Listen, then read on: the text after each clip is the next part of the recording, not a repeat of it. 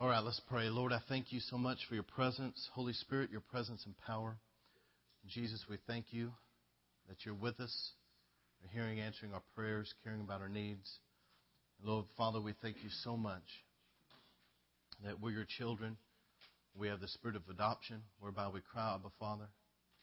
And Lord, I pray right now that every one of us, that you would anoint our eyes to see and ears to hear. Lord, I pray that you would give us good, fertile soil of hearts and minds and lives, and tune us into what you're doing. Lord, I pray that you would speak through me the words of life and truth, and let it go into every heart and mind as living seeds of truth that will be watered by the Holy Spirit, take root and grow and produce a hundredfold harvest of eternal fruit that remains until you come. Lord, help us. You said in your word that to those that have eyes to see and ears to hear, and we know that we have physical eyes and ears, but help us tonight to have spiritual eyes and ears. Lord, I pray for spiritual discernment and understanding, to see beyond the natural and see by your Holy Spirit. We thank you for that right now, and we bless you. In Jesus' mighty name, amen. All right, I'm going to talk a little bit about spiritual warfare. I want everybody to get in on this word tonight. I feel it's really important. So if y'all could come gather in and get focused. Specifically, I want to start with Luke chapter 14. I feel that in many ways I'm kind of continuing on what Pastor Daniel preached at Outcry for those that were there. But I feel like it's kind of a continuation. All right. Large crowds were traveling with Jesus, and turning to them, he said, "If anyone comes to me and does not hate his father, his mother, his wife, his children, his brothers, his sisters, yes, even his own life, he cannot be my disciple. Anyone who does not carry his cross, follow me, cannot be my disciple. Suppose one of you was to build a tower. Will he not first sit down and estimate the cost to see if he has enough money to complete it? For if he lays the foundation and is not able to finish it, everyone who sees it will ridicule him, saying, 'This fellow began to build and was not able to finish.' Or suppose a king is about to go to war against another king. Will he not first sit down and consider whether he is able with his 10,000 men to oppose the one who's coming against him with 20,000? If he is not able, he will send a delegation while on the way and will ask for terms of peace. In the same way, any of you who does not give up everything he has cannot be my disciple. Salt is good, but if it loses its saltiness, how can it be made salty again? It is fit neither for the soil nor for the manure pile. It is thrown out. Those that have ears to hear, let him hear."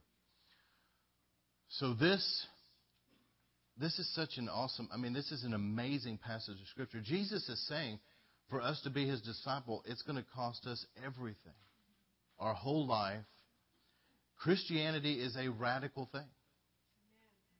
It's not a religion, it's a relationship with God. And not only that, it's a very radical relationship with God. Jesus gave everything for us, and he expects us to give everything to him.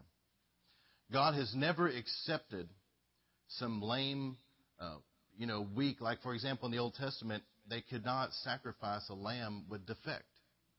If there was a lamb that was blind or had some kind of defect on it, they couldn't sacrifice. God has never accepted those type of sacrifices. He wants everything or nothing at all. You hear what I'm saying? He wants everything or nothing at all. So, I want to go through some things tonight, and it's based out of this scripture about counting the cost. And I really ask that everybody please give me your best ear and your focus, because I feel tonight, I've been preparing this sermon for some time, and I feel it's very significant. And it's really important. I'm going to tell you, it's a divine appointment that you're here, and it's a divine appointment for those that are going to hear this. There are people in other countries that get these sermons. There's people across this nation that get these sermons. There's people that stumble upon these things on the internet. And it is a divine appointment that you're hearing this. Okay? I remember not that long ago, somebody came and I just happened to show a little clip, and that video clip spoke to their heart about something that happened when they were a child. What was the odds that that person who had never been before or since was here on that one night? It was a divine appointment. And so there's a reason why you're here. Number one, I want to point out, to count the cost And I want you to ask yourself something. Do you want a move of God, or do you just want church as usual?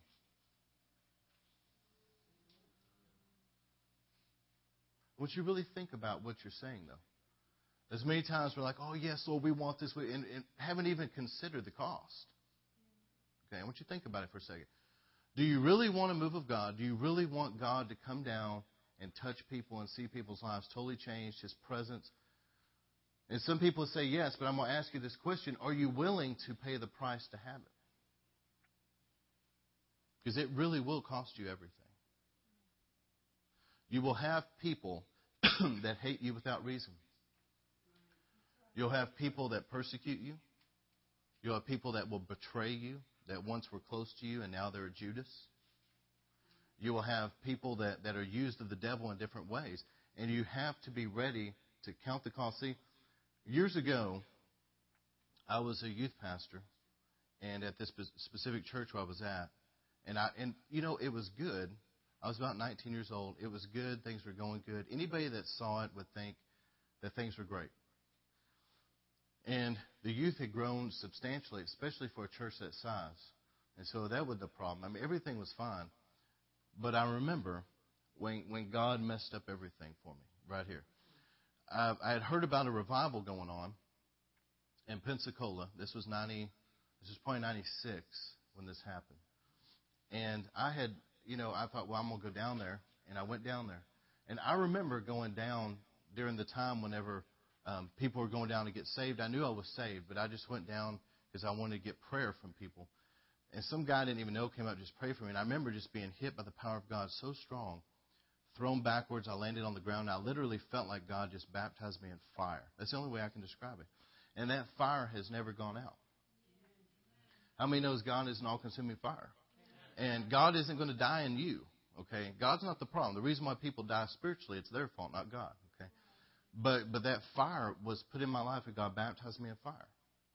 And when I came back to the youth ministry that seemed so good before, it was like now I saw how shallow everything really actually was. Before that, it seemed fine. I mean, young people were having a good time, and they were getting right with God and things like that. It wasn't a complete waste of time by any means. But after experiencing God like that and coming off the mountain, you know what I'm saying? It was kind of like whenever I went back in there, I was like, something's got to change. So I began to cry out to God. And what happened was two things at the same simultaneous time this was going on. God began to pour out His Spirit on the young people, and the devil began to raise up people like you wouldn't believe to come against me, like you wouldn't believe. Everything was fine until God touched me. Everything was fine until God anointed me. Then all hell broke loose. Seriously. The young people were really getting touched by God and were weeping, and they were telling me there's this thing that they go to yearly called Winterfest. It's basically like a summer camp, and God always touched. And they would tell me it feels like that every week because God started moving.